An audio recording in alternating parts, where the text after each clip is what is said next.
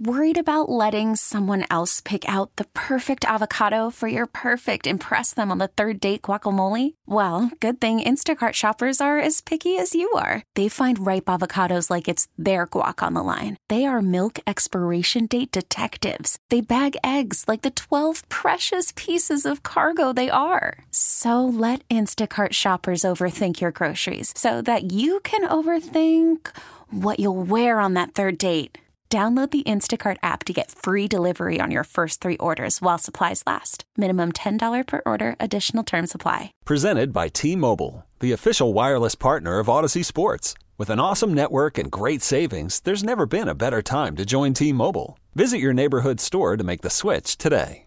Well, it's been revealed that the Israel-Hamas deal that will pause the Gaza war, that they're very close to this, and they seem to have reached some consensus.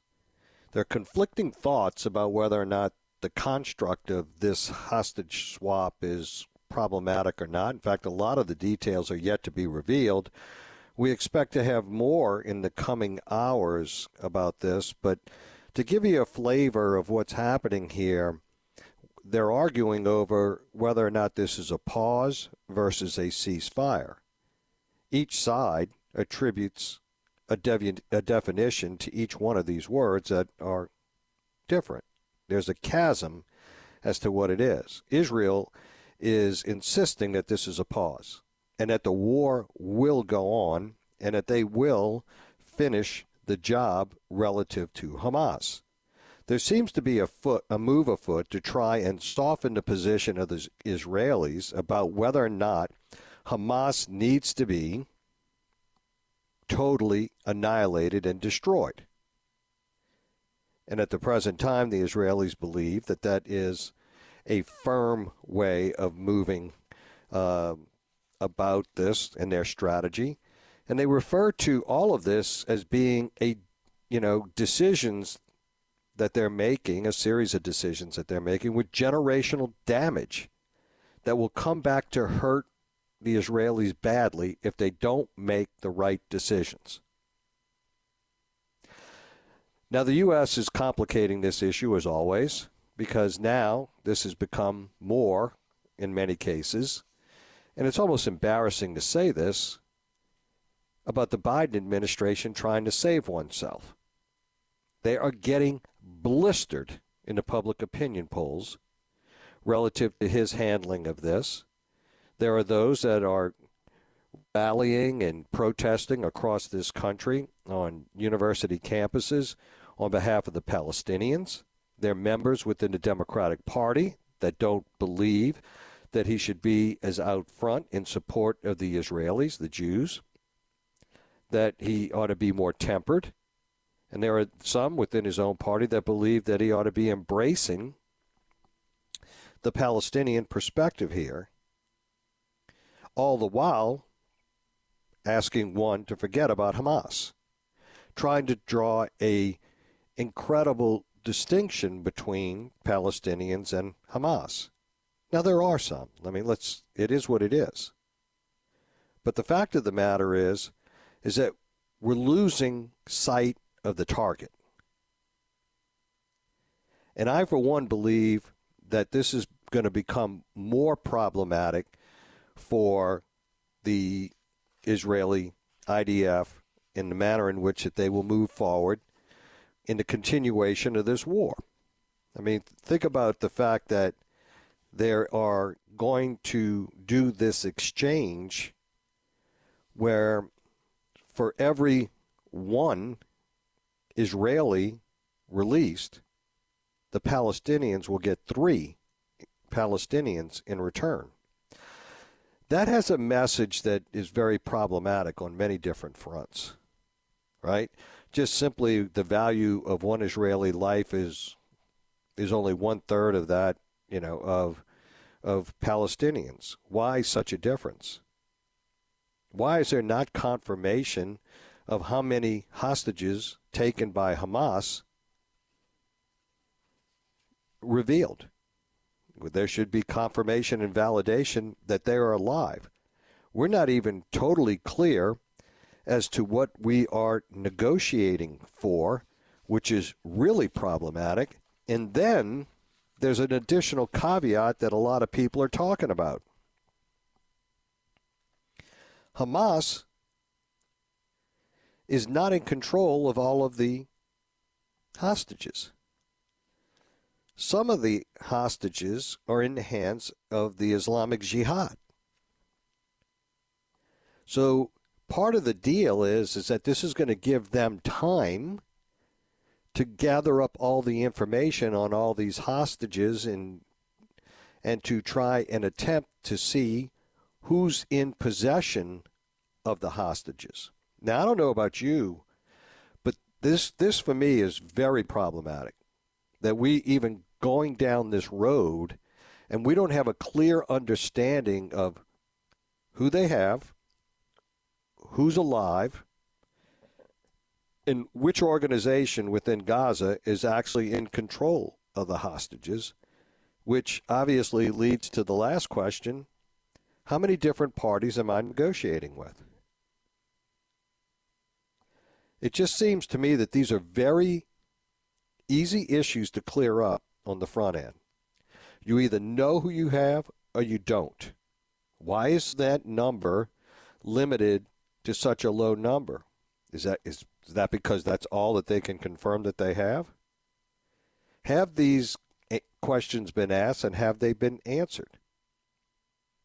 It seems that a lot of folks within the Israeli government are having a real difficult time gaining a better understanding, and they are frustrated by this. But meanwhile, the U.S. is putting the pressure on in a big way, utilizing Qatar, who's been hosting the leader of Hamas for years now, funding Hamas for years now, and this is who we're relying on to be the go-between to negotiate the deal. And Egypt has some participation in it as well. So it seems as though now we have blended motivations.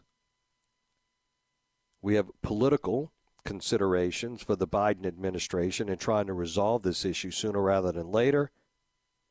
As we enter into 2024, always we have the overriding necessity, exigency, and everything else to get American citizens back, right? Israel has that same overriding concern as it relates to their citizens as well. And there's 2 or 3 other countries who have the same concerns and considerations relative to their citizens that have been there. But it would seem to me that we would spend time leading up to this first pause, before there is a pause,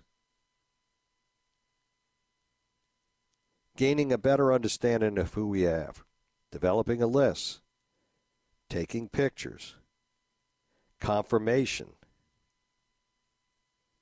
so that we understand exactly where we are. So our expectations are clear going in, so that we're not experiencing disappointment coming out. Because that's the easiest way for these deals to fall by the wayside. But the more that we have, I think there are 100 different countries now that are asking for a ceasefire as it relates to this issue. I always like to put myself there. If it were you, me, family members, otherwise, where this happened, would you be asking for a ceasefire? Well, I can quickly answer that question on my behalf. The answer would be no.